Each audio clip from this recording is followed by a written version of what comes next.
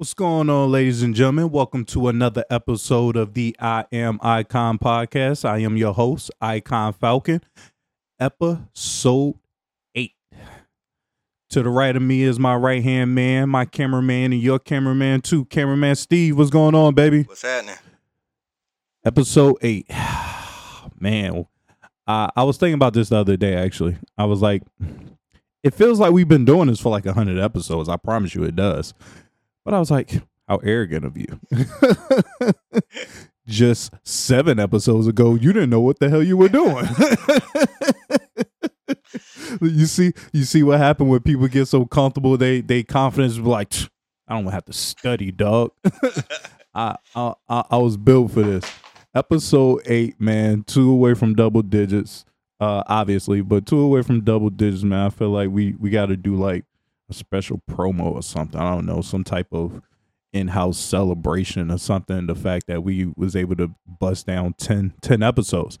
That's over 2 months worth of material the way that we rock it right now. Right? Kind of a funny feeling.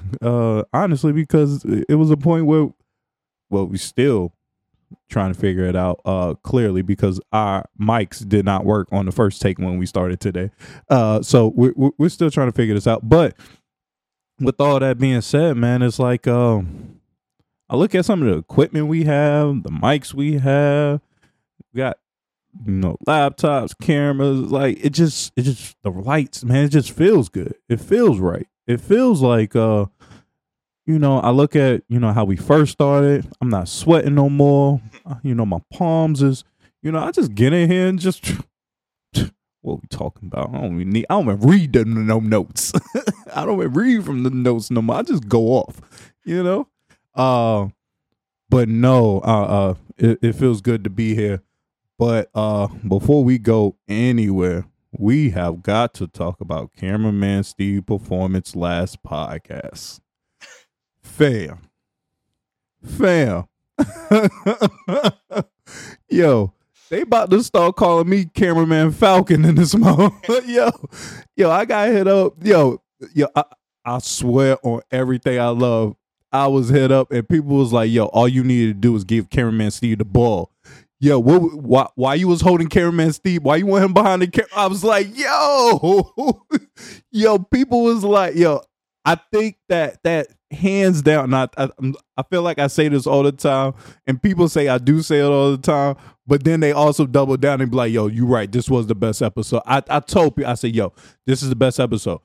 And I was like, it's the best episode because I'm trying to tell you, like, I felt like I was watching Scottie Pippen just go off. Like, fail. I was like, what? I wasn't even expecting none of that. I didn't see none of that coming. That was a beautiful episode. It was dope. Cameraman Steve gave it up last episode. It was so bad. I was like, I wonder how much he's worth in the trade at this point. Cause he tried this shit about to be called iKon Steve. This shit about to be called I Am iKon Steve. This man gotta relax. But no, man, he did a hell of a job, and this is why when I say episode 8, these are some of the things I think about and how far we've come. Just simple things like that of not just the episode, but just how much we put into it, and just the perspectives and what things we do have perspectives on, and what things that some of our perspectives forces us to think about. I'm extremely appreciative of you, Cameraman Steve, man. You my brother, so I'm gonna say that to you every day. But man, love is love. Appreciate you. Episode 8, we need a rebound. We need a rebound, Cameraman Steve. All right, so check me out, right? So I do therapy, right? I do therapy every 2 weeks. Which I think, if you can, and it sucks to say this because of the world we live in. If you can afford it, I think everybody should do therapy. I wish they would find a way to offer it to the masses.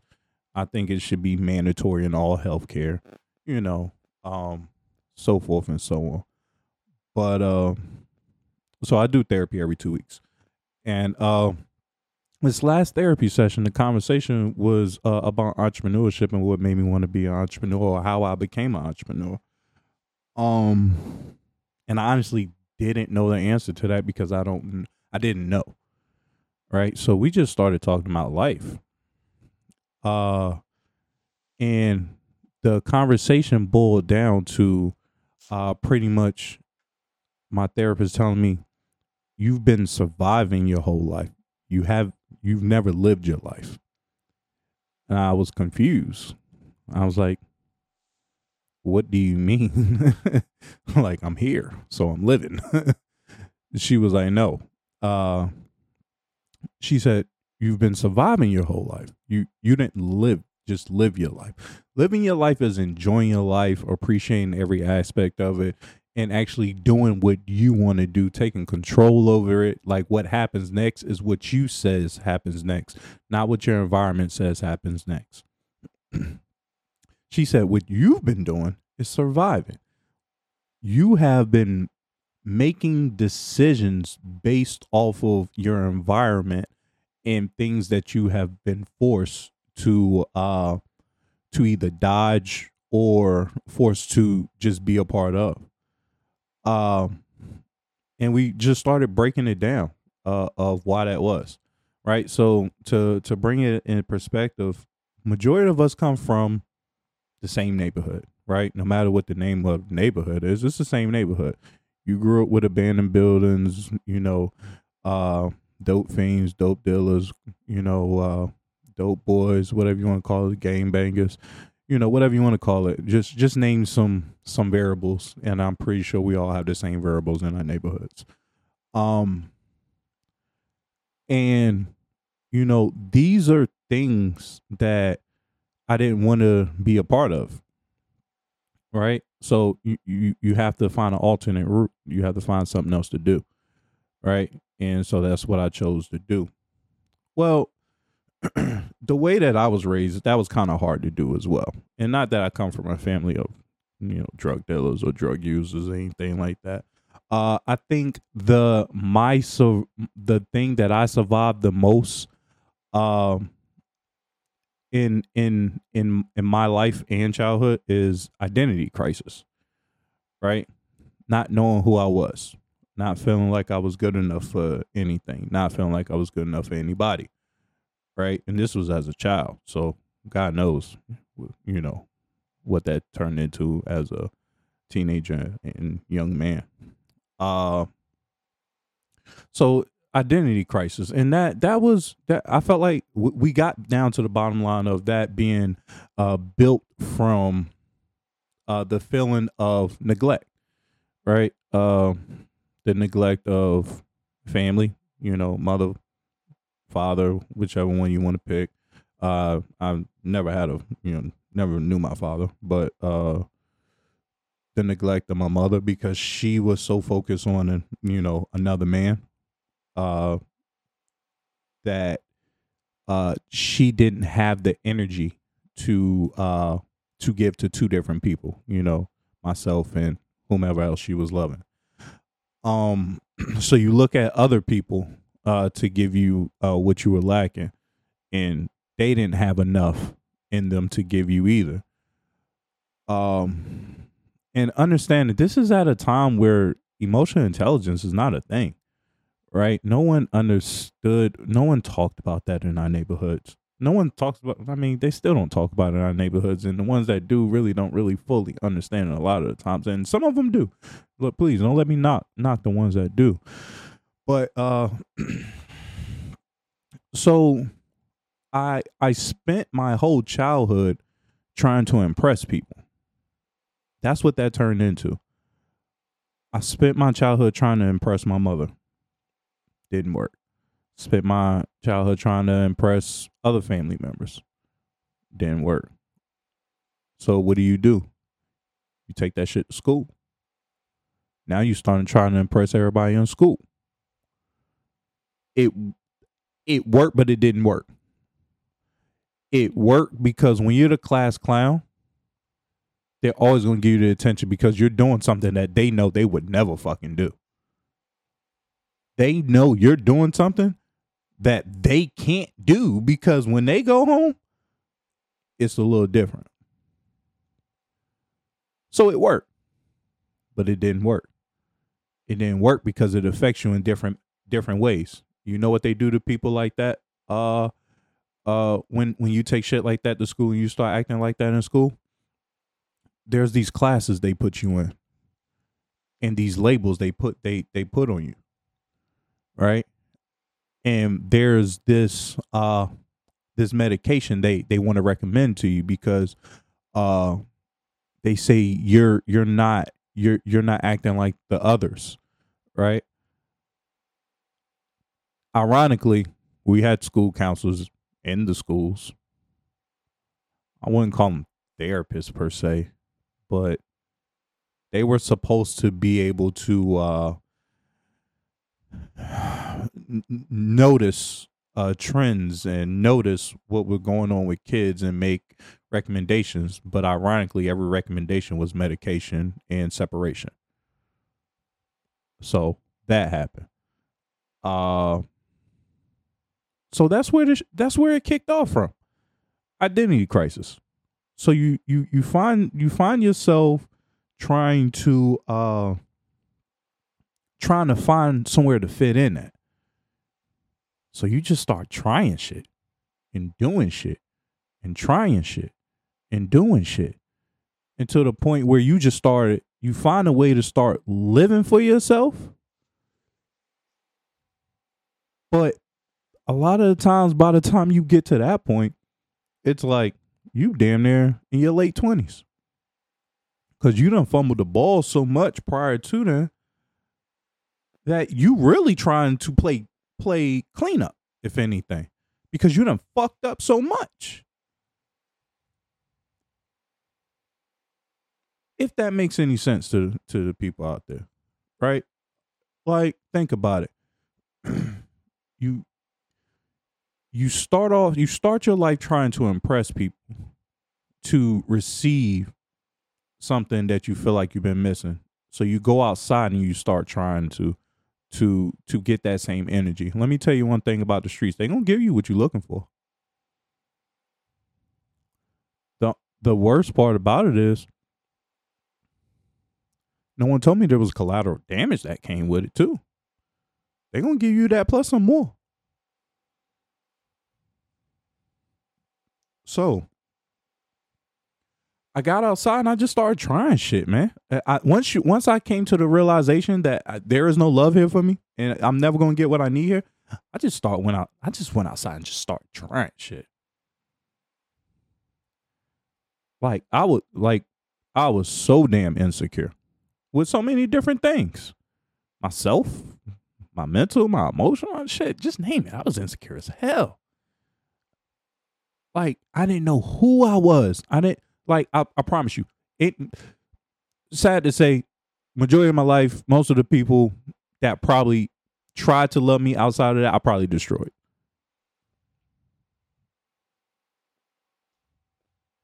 I can be honest about that. I'm secure enough in myself as a man to admit that. Not proud of it, but I can admit it. So you go into survival mode once you get out here and just start trying shit. Shit, I met Cameraman Steve after I graduated high school. It was me, Cameraman Steve, and a group of other young men. We shit, I think we were all lost at the time. We was at the same house, but we were still lost. But I think that was like the best time of my life, finally. Like, because we were all black men that were probably lost from something, but as a group in the same house or wherever we was at, it was like we were complete. if that makes sense. What you think, Cameraman Steve? No, I agree. Right. I mean, we all, still to this day, but at that time specifically, we all carried a different personality trait that when all of us put our personality traits together, this shit was like unstoppable, scary, damn near unstoppable to the point where everybody started gravitating towards us. Like everybody started staying at this one house. like, bro, you stay here too. This shit was like the Salvation Army. Like, right? Like, listen, the cameraman Steve and look, man, I applaud this guy because every time I see him, I'll be like, bro, you still ain't turned to ain't shit, nigga. like cameraman Steve has always been the utmost honest and respectful and the gentleman. I was the opposite, bro. Like, right? I think it was a couple of us. Like, we tried our hardest to get Cameraman Steve to make the wrong decisions. I've never seen a black man be so honest in my life. I was like, who raised you? Like, I remember, we ain't gonna get too specific, but I remember we had to put Cameraman Steve in situations and lock the door and say, you ain't coming out. You not coming out. I remember this shit like yesterday. The best times of my life. The best times of my life, man. Right? And I think that's where my survival instincts really hit its peak, right? Because once again, we were all a bunch of young men. This is prior to, obviously, I just graduated high school. Cameraman Steve and the rest of the fellows, I think they were probably 1 year behind me, if I'm not mistaken. So they was going to graduate next. And everybody was real life just trying to figure out what we were going to do next. And I went off to the military. Well, and a couple of others went off to the military as well.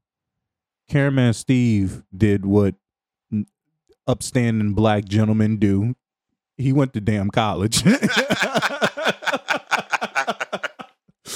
went to damn college. You let the government trick you. Let them get your money. Nah, shout out to A&T. You're a graduate of A&T, right? Yes, sir. Cameraman Steve is an Aggie. A&T, shout out, what up? And boom.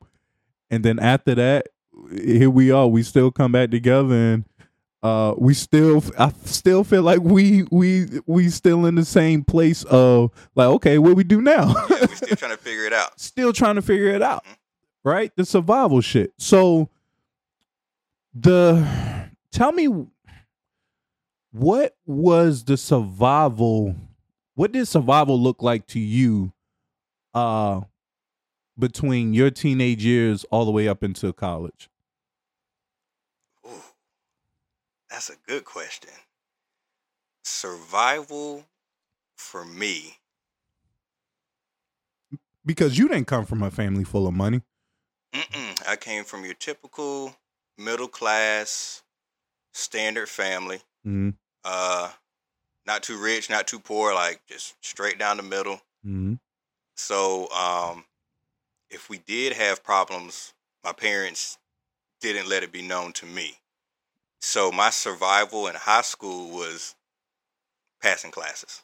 That's it. It wasn't much for me. Mm-hmm. Going to college, survival was...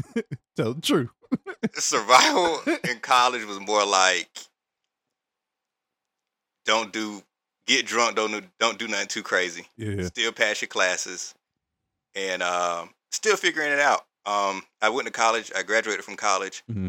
But even during college, I was like, is this for me? What am I doing? Yeah. But I didn't have a plan B. So how do you maintain with all of this, even as the type of personality that you have, how do you, and all the pressures of the world, being a black man, college, still trying to be successful, and all these things that we as black men want, and then we as humans just want. How do you still maintain a level mentality and don't let it take over you per se? That's hard. Because like you said, figuring it out in high school, we're still trying to figure it out now, but it's a different kind of figuring it out. Yep. Yeah, me and you both have the mindset of like, we'll keep the 9 to 5 to have some constant income, but we would rather, have supplemental income, do our own thing like that. And everybody's not on that wave, I mean, everybody can't be a boss. Everybody isn't meant to be a boss, That's a fact. If everybody is a boss, who's gonna be the foot soldiers? But me and you had that mindset of wanting to do our own thing, and now it's just a matter of execution and figuring out. We know what the end goal is, just figuring out how to get there.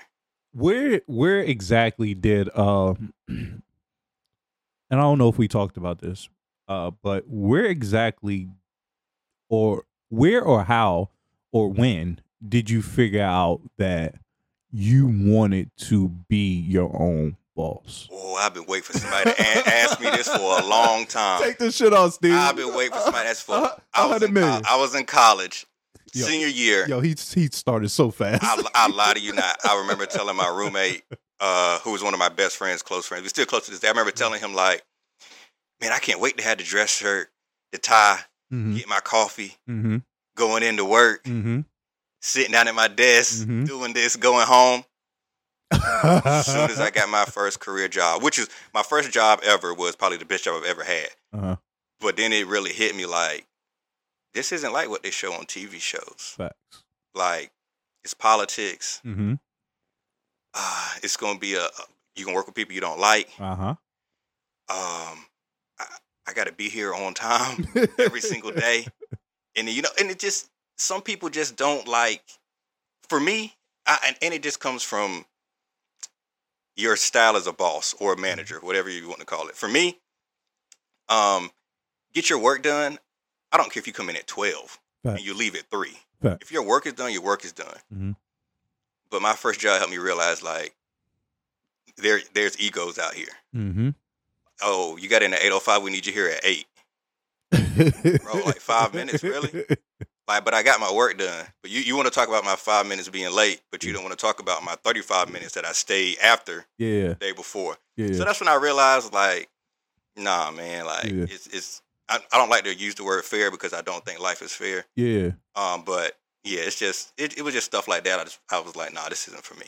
Well, so you make a great point, right? So it's that kind of thinking that we consider, or entrepreneurs consider, innovative thinking, right? Because just because there's a standard doesn't make that the standard. Yeah. Right?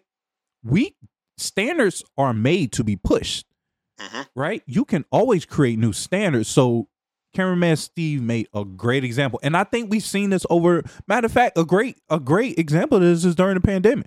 Cameraman Steve makes a great point. Like, fam, like, do you really need to stay 8 to 5 to get your job done? Right. I understand that was a standard. Yes. But do you really need to stay 9 to 5, 8 to 5? If we take a poll, I guarantee you there's not too many people that would say, I work the full 8 hours. Like, straight, not necessarily straight through, but I just work. It's when people take their break, they're going to go to the bathroom. They in the office, they're going to stop by their homeboy office, stop, chop it up. Like, but yeah, not too many people working. 100%. And once again, you make a great point, because once, like I was referring to, like during pandemic, we clearly went from in office to virtual. Yeah. Right. And I think that showed, that changed the standard now. Yeah. Right. The standard changed a lot, because motherfuckers was like, fam, we don't need all these meetings. Right. Like, fam, like, not only do we not need all these meetings, why is there 100,000 people on one meeting and only 3 people talking? Exactly. Right? Yeah. So, people like I give Elon Musk credit for that. If I'm not mistaken, Elon Musk was one of those ones that made sure that people who work for Tesla was like, fam, if you don't need to be in the meeting, don't have the meeting. Right? There's no need for you to be in the meeting if you're not part of the meeting, you're not saying anything, you're not contributing anything. Like so I think so like I said, you make a great point. I think granted I mine more so came from, like we said, the survival and trying and failing, but that was another part. When I started getting into like some of these 9 to 5s, it became like, yo, this is stupid. But because someone appointed you, you're who I'm supposed to listen to. All right, I'm going to get in and I'm going to get out because this can go really good or this can go really bad. All right. When I joined the military, I said this is go really good or this go really bad. I experienced what Cameraman Steve is referring to firsthand. That was kind of not my whole career. I did 10 years in the Marines. So that was probably about 9.5% years of my career. And I love the Marine Corps. All right. Fam, saved my life. Love the military. Saved my life. Whole 9 yards. I'm grateful for it. But one thing I will say, I had the hardest time in the military. Right? And some of my superiors at that time will probably, tell you, like, even in boot camp, I tried to fight the fucking drill instructor. Like, fam, like, it's my career. Like, God showed me, like, son, what are you doing?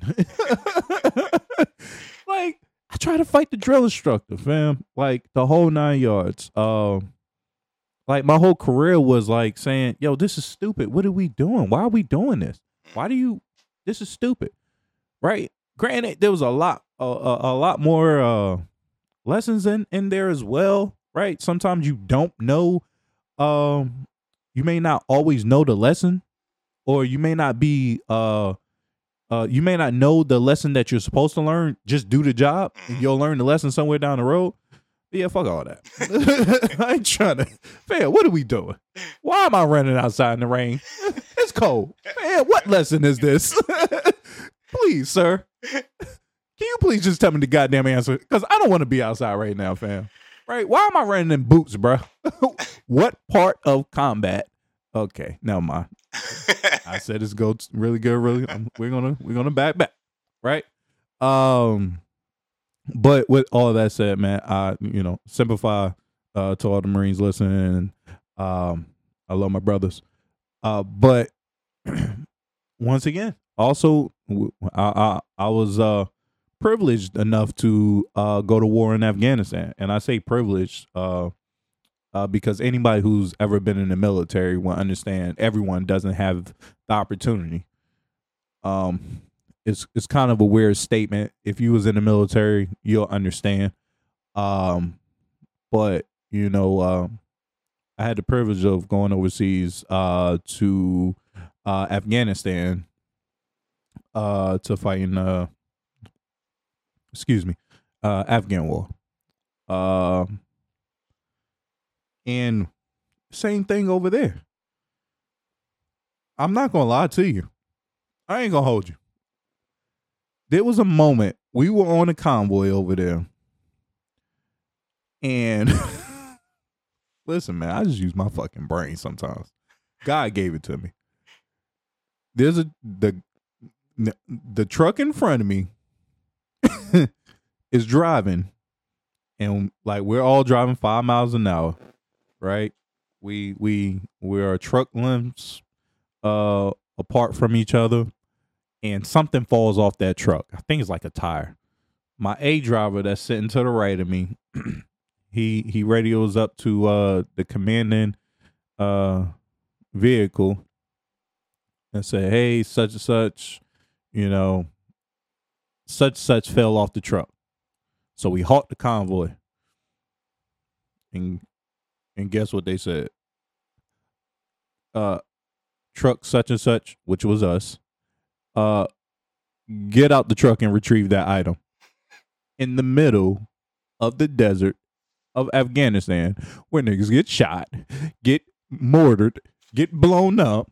I mean, just name it. That's just what they do over there. So, this goes into Cameraman Steve's point, right? I don't care who you are. I'm not getting the fuck out the truck. My brain says I could die. So, yeah, let's just fucking move this convoy on because I'm not getting out. There's nothing you can say to me right now that's going to make me get out this truck. What you going to do? Kick me out? Fuck it. Let's do it when we get back. Let's go. Right? And it was moments like that where it's like, fam, it's a fucking tire. I get it. Got it. All right, listen, young stupid corporal, young stupid sergeant, whatever I was at the time, get it. They'll tell you, hey, they can retrieve the item and turn it to IED and use it against us. I got it. I'm not getting out the fucking truck though. And this will go really good or really bad, so I'm gonna stop right there. But that goes into, so I side with Cameraman Steve. That is also one of the biggest things that made me step up and say, I this entrepreneurship is for me, because I'm not good at taking orders. And as great as I am, as thankful as I am to the military, and as grateful as I am, I fucking hated taking orders.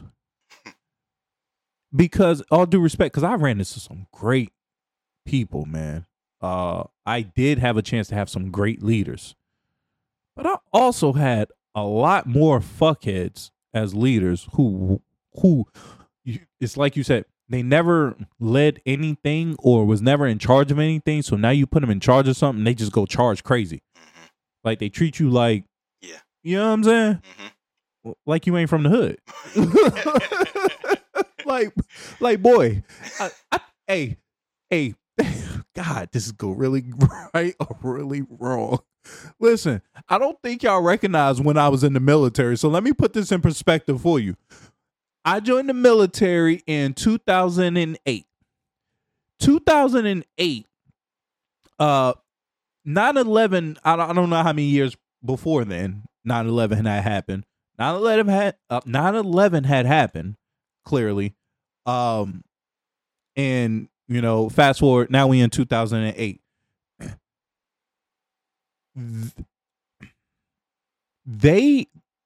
The United States needed people to join the military so bad. Let me tell you how this happened, how this works. They needed people to join the military so bad. They started giving waivers for everything. Everything. You stupid? There's a waiver for that. You smoke weed? There's a waiver for that. Physical, you suck physically? There's a waiver for that. You too fat? There's a waiver for that. Too skinny? They gave a waiver for everything. You in the gangs? There's a waiver for that. You do drugs? There's a waiver for that. Everything. So guess what happens? And them damn recruiters was not in Palm Beach recruiting. They was right there on the south side in Raleigh North. They was out there in Baltimore. They was out there in New Orleans. I know. You know how I know? Because my damn roommates was from there. I was in that motherfucker. I felt like it was prison. It was a bunch of niggas. We was all doing time. All them boys was from Georgia. And not the good part. You know what white boys they had up in there with me? Once again, not the ones from Palm Springs. Them ones from South Texas where they hang them boys. I promise you. Them white boys in there told me straight up, you the first black boy I ever talked to. I swear to God, my military career was crazy. I remember, yo, Hanks, what up, man? God, I probably shouldn't have said his name, but I can tell the story because friends, right? Friends. I gotta say that friends. Great guy, man. Great guy. Me and him is ironic. When me and him first, he hated me because I was a shitbag. I told you because I was on my own program. I didn't care about no team. It was me, and I didn't want to listen to nobody. But he was the opposite. His father was like was prior military, so he was following his father's footsteps. So he was like he was built for this shit. Like he was built to be the leader in the United States Marine Corps. I was like, fuck that shit. And long story short, you know, of course, me and him butt heads all the times. He hated me, I hated him, whatever. And then we end up deploying together, some shit like that, and being roommates. And at our MOS school where we in job training, long story short, he got the team, everybody to run to their rooms to grab the white pillowcases off their pillows and they put it over their heads. So when I walked in the room, they held the white pillowcase above their heads like a cone, like the KKK. Yeah. And when I walked in the room, all the motherfuckers screamed, "White power!" Swear to God. Hey, that's who y'all put me with. That's who y'all put me with. That's who y'all trying to tell me was in charge of me. Yeah. Bam. But you know what's funny? It's a lot of lessons learned. Because then you put them in the government. Hey, man. I'm just trying to get paid. Let's move on, man, because, you know, we ain't going to do it. But that's all I'm saying. Yo, there were more gang violence in the military in my first 4 years than anything. People were getting robbed at the ATM on base by people in the military. Fam, I remember this like yesterday. Like Blood, Crips, whatever the other gangs was, they had whatever color flag they was, it was hanging in their rear view on the military base. And that's who y'all had in charge of me. Fam, get me out of here. What is you talking about? No, I ain't listening to you. Fam, it was the craziest time. So yeah, whatever. Cameraman Steve, I agree with you. Listen, man. Identity crisis was my wake up call of how I became an entrepreneur and why I just kept chasing the route of entrepreneurship and why I enjoy it so much, reading about it and studying it. Cameraman Steve just told you his route and why he enjoys it and why he refuses to go backwards. But there's a guy that we're about to talk about where I know one day, because I really feel like we have something special going on. The iKon community, that is. There's going to be one day I'm going to have to talk to this guy. I already know it.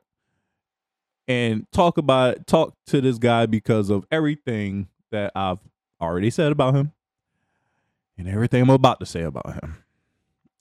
See, Cameraman Steve, he's going to want to take a picture with this nigga. Me? Fuck it. I'm just going to stand on these words I'm about to give. Because this is some bullshit. This is some bullshit, bro. And I tried to give grace last time we had this conversation about him. I really do believe. Do you think I tried to give him grace? You probably don't know what I'm talking about yet. So I'm going to save the question. I said, okay. Yeah, I'm going to wait. All right. So I really tried to give him grace last time. Fuck it. We talking about Master P. Right? And I feel like I tried to give him grace last time because with him in the Romeo situation where him and his son was beefing on the damn internet, back and forth, going at each other, and then randomly they now love each other again, which is a real thing. But just the way that it played out was just some marketing bullshit. And I think I said that too. But once again, I gave them grace because I was like, you know, whatever. Maybe I'm tripping. Nope. I told you motherfuckers, y'all gonna listen to me. So, long story short, I'm thinking that's the name of this damn podcast is that long story short, because all I kept saying, and I keep making it long. But long story short, Jess Hilarious. Beautiful woman. Beautiful woman. Oh, beautiful accent. She from Baltimore. Love it.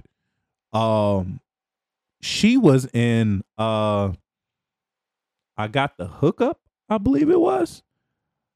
And was it I Got the Hookup or I Got the Hookup too? I saw the article. It was some kind of skit or something that involved Master P. There you go. And anytime the skit involves Master P, go the other way. But so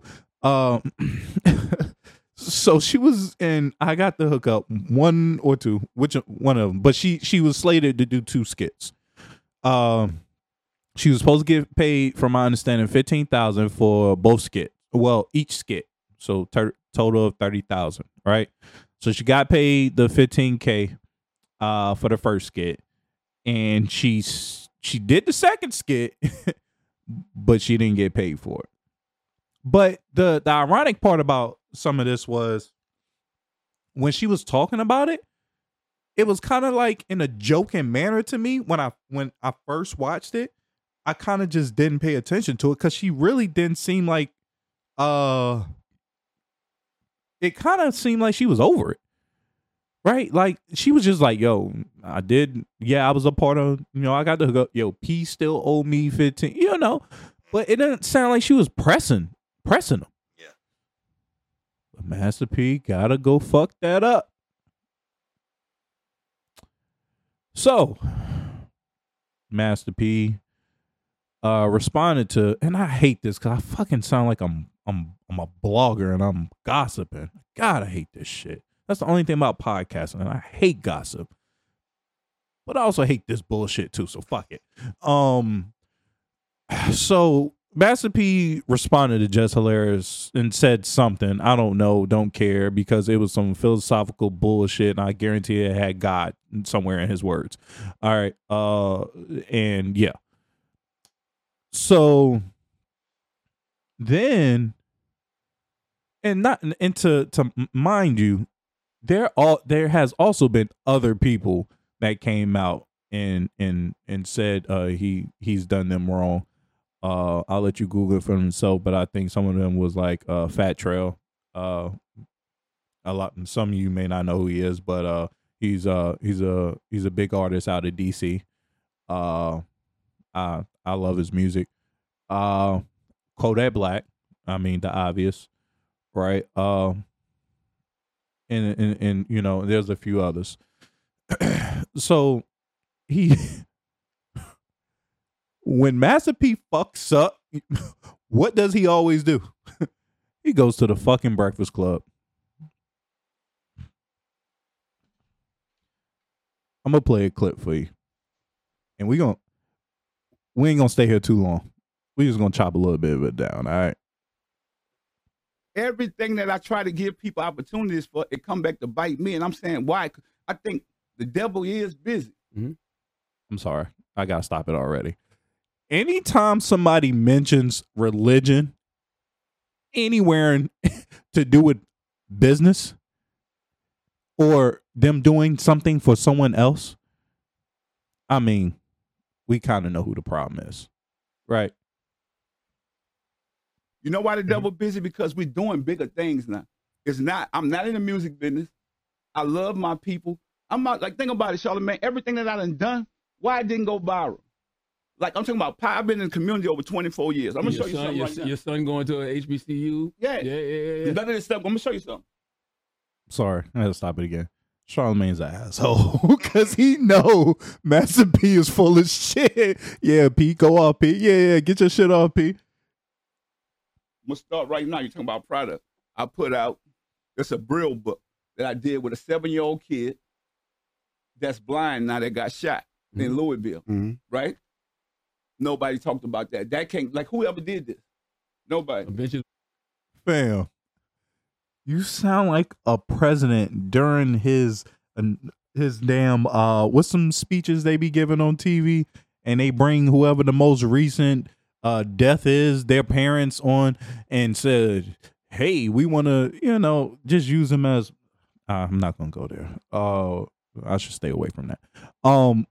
But listen, fam, This goes back into a pod we've already had before in the past. And the pod that we had before in the past is marketing.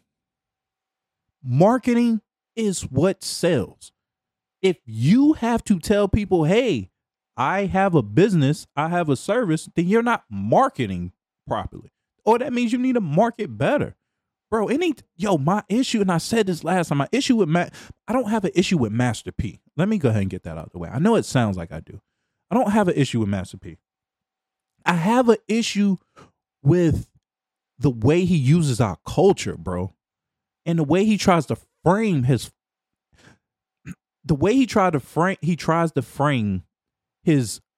products and services into our culture and force it down our throats. And if you pay attention to him, all he ever does is say, look what I have, blah, blah, blah, blah, blah, blah. Look at what I have, y'all don't support me. Look at what I have, y'all don't do this for me. All right, I'm going to let this go rock. With Malachi. The Adventures with Malachi. Look Teamwork at that. That's a makes the real dream work. book. I never seen it. ABC book. What I sell for the kids. And all this go back for a wonderful cause. I've embarrassed so many kids in that city. Even in Washington, D.C. So I'm going to go out in Washington, D.C. I got a school that I'm with other black men. I'm on the board. And it's called Richard Wright. Why none of these kids coming out here and working with us, helping us keep this going? I'm not from D.C., but the people in D.C. know that. Let me stop that there, P. I know you're not from D.C. We know where you from. And they ain't no slouches where you from, bro. I know people from Louisiana, boy, and they'll get you done quick. But let me just tell you why a lot of those boys probably ain't with you out there in D.C. Because I live in D.C. and I live in Southeast D.C. Fam, we got enough shit to deal with already. Fam, we got girls getting freaking robbed, killed, stabbed, sold, missing girls. We got boys out there getting robbed, killed, stabbed in broad daylight at them damn gas stations. Fam, so instead of you getting on the damn TV camera and sitting there shoving down people's throats everything that's going on, fam, you're not the only one, fam. All due respect, I'm pretty sure everybody you've done something for is really appreciative of it. But imagine if Kevin Durant got on the goddamn camera and every 30 seconds said, look what I did for Montgomery County. Look at what I did for DC. Imagine if Wale got on the camera every 30 seconds he got and said, look what I did for DC. Look at what I did for them kids. You know how many people, black, successful, beautiful black people came from the DMV. Not even say DC. And that's where you fucked up at. The DMV.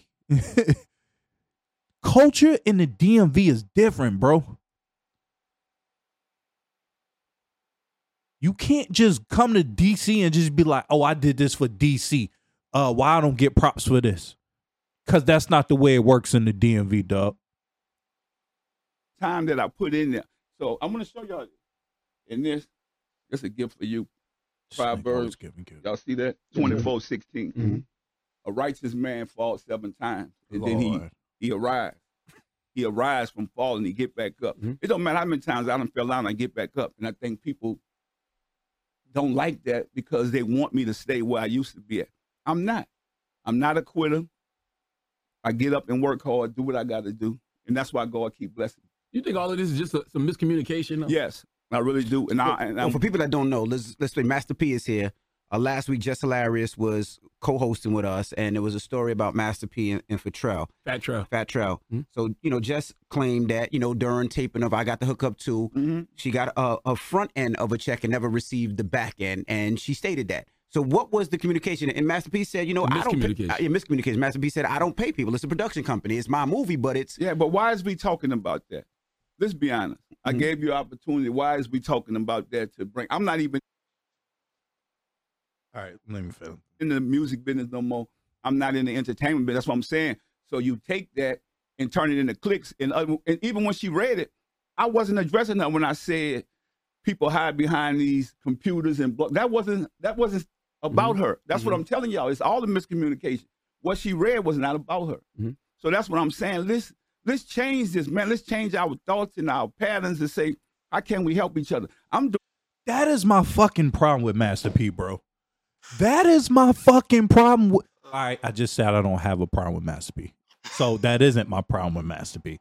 But his marketing is so fucking misconstrued, bro. It's so wishy-washy. His marketing itself is fucking clickbait.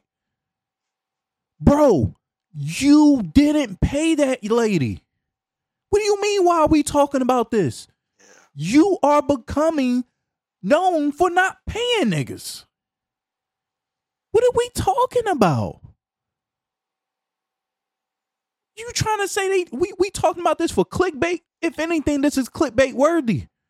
Click on this and know not to fuck with this man. Fuck, what are we talking about, fam? What I don't understand, and this is my issue, and then you result back into us sticking together. No, we can't. You are the reason why we can't. You are the reason why we can't even trust each other. Cameraman Steve, please, let me know if I'm tripping. No, one of the biggest things in my life that I try to, keep present and I expect from others is accountability. That's huge for me. If you messed up, you messed up. That's it. Call a spade a spade. That's it. You didn't pay the lady. That's it. Own that. Stand on that. Like, that's it. If you didn't do something and they bring it up to you and you say, why are we talking about this? Bruh. I don't think that's the right answer. Wait. You should start a publicist company, bruh. Who the fuck told you to say that? Who your people? Let me not go that far. Listen. Go ahead. Yeah, just accountability is huge for me in a business and in life. So he wasn't accountable for it. Because, what it sounds like, he didn't, like, you'd been better off saying, like, that's not true. That's it. You'd been better off saying that's not true versus, why are we talking about this? So basically you confirm that it's true, and now you're going to give me a bunch of excuses as to why you didn't pay someone of money that they deserve. Fam, what I just, and we're not even done yet. Damn. What I just listened to was somebody be told that someone didn't receive their paycheck this past 2 weeks or this past month, and their response to their employee not receiving their paycheck is, why are we talking about this? Yeah, I email HR and say, hey, HR, my paycheck didn't hit this week. What are we going to do about it? And their response to the email is, why are we talking about this? No, their response, we should be sticking together.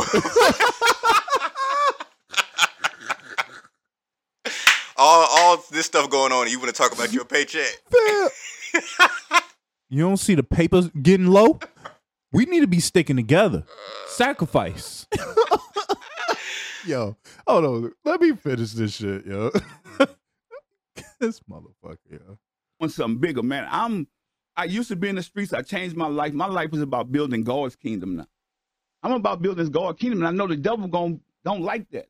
Listen. God, I shouldn't say this. But I'm going to do it. One thing I know, when somebody is lying, boy, they'll tell you about God so fast and what you need to believe in and how God saved them. They get to talking about religion so fast, bro. Oh, let me add on to that. When people lie, they overtalk. Overtalk. Like if I hit you and say, hey, I'm not going to be at the studio today, my stomach hurt. Mm-hmm. You be like, okay. But if I say, hey, I'm not going to be at the studio today, I got to run to Walmart. Then I got to go to Target. After Target, I got to go see my mama. Then after I got to go see my mama, you ain't going to believe it, I got to go run back to the high school. I got to teach a class. You can be like, bro, you just could have said you weren't going to make it. Like, That's why it. are you telling me? He was over talking.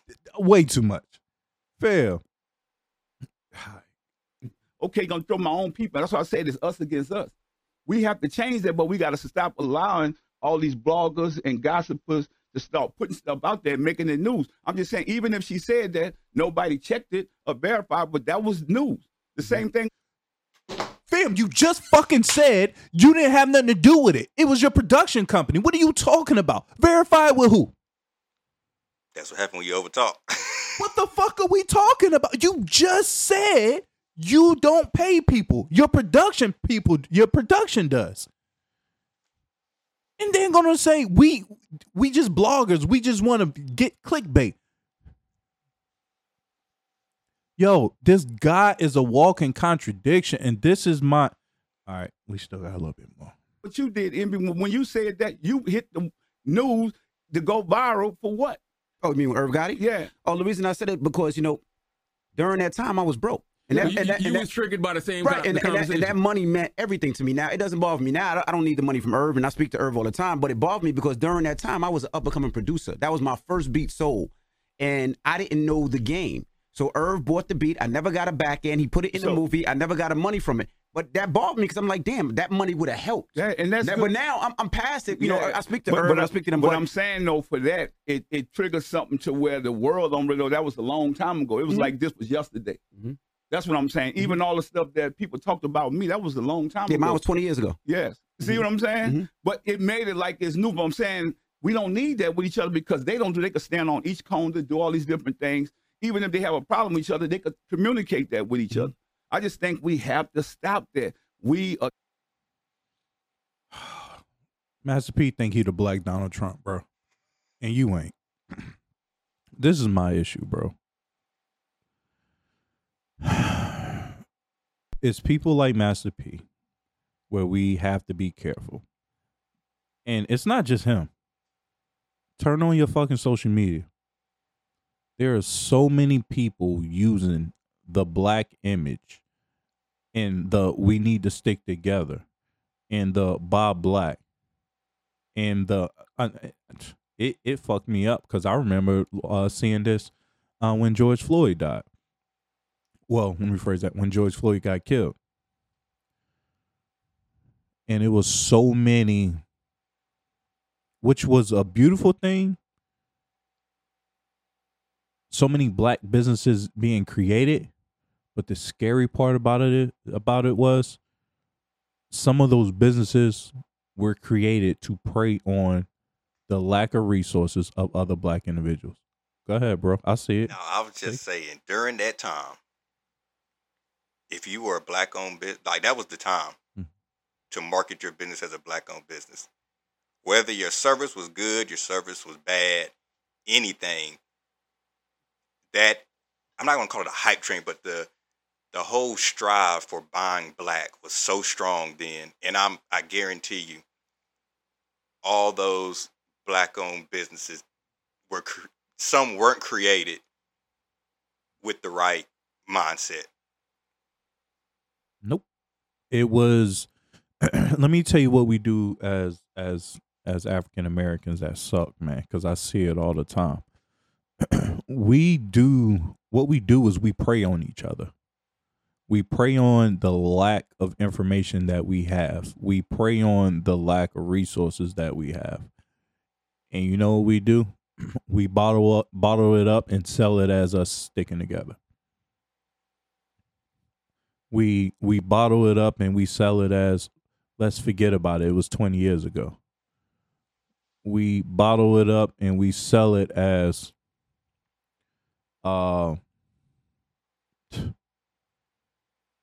it was my production company. You know what I'm saying? We bottle it up and sell it as, why are we even talking about this? You know? My issue, and this is why I'm sacrificing everything that I have. Energy, mental, emotional, financials for this iKon brand. Because I want to change that narrative. And I don't want us to have to or be forced to go in so many different directions to get information or build our own brand when we can have one platform to do it under. Now, it may not look pretty when we first kick shit off, right? Nothing ever does. But this shit that he's talking is exactly why we're trying to build a platform where brands and businesses can come together for real and have control over all of their destiny. The iKon brand is strictly about bettering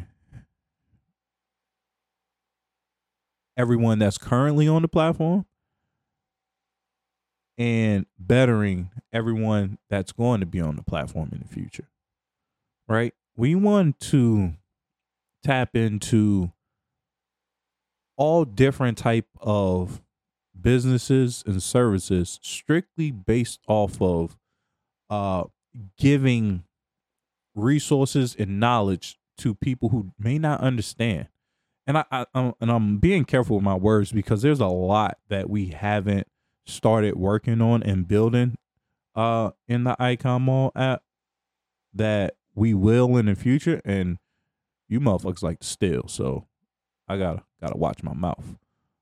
But there is a way that we're going to build this platform so that if you wake up in the morning and you don't even own a business, but you want to own a business, but you don't know how to start it or where to start from or what resources are available to you or who's the best in your business, what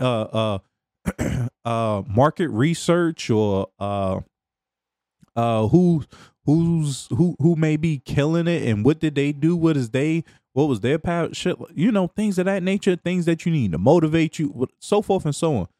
We have a plan. See, it's a little different than the shit that Master P is talking about, right? Master P is talking about us coming together with no plan. You don't tell us to come together. You do something to make us want to come together. Granted, we should want to do it on our own toes, right? But some people need a little extra help. And that's okay. Instead of getting on these damn mics all the time and saying, black, stick it together, stick it together, stick it together. Like, bro, we've been doing this for how many years? It don't work. Stop. Let's do something different. Black people done died how many times? Over dumb shit. And we keep repeating the same shit. We got to do better. We got to stick together. All right. So what we're trying to do is do something in hopes that this can help us in our community get connected with all the other communities so that we can become a strong force all together. So the essence of this pod, and we definitely went over, but the essence of the pod, man, is just don't be fooled by everything that you see and everybody that wants you to believe that it's for your greater good. Because in reality, sometimes it could be for their greater good financially. Once you start putting your identity together and you start doing things on your own and failing at your own pace and at your own rate, some of this shit you see the smoke and mirrors, right? You'll start to see the people who are faking it, and you'll start to see the people and feel the energy of the people who is really, really about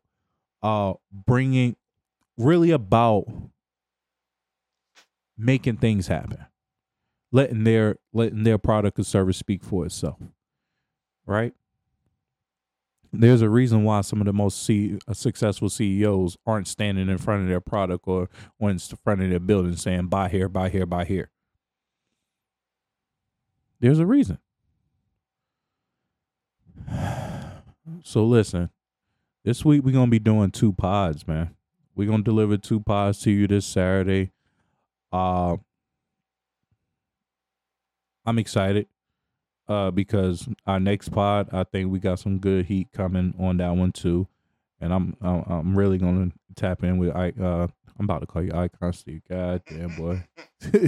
We're gonna really tap in with Cameraman Steve, man, and cause I got some questions. But I think our next pod is gonna be just as fire as this one. I enjoyed this one just as much as I've enjoyed all the rest of them. So until we speak again, hey, love, live life. Y'all be safe out there until we meet. All right, iKon out.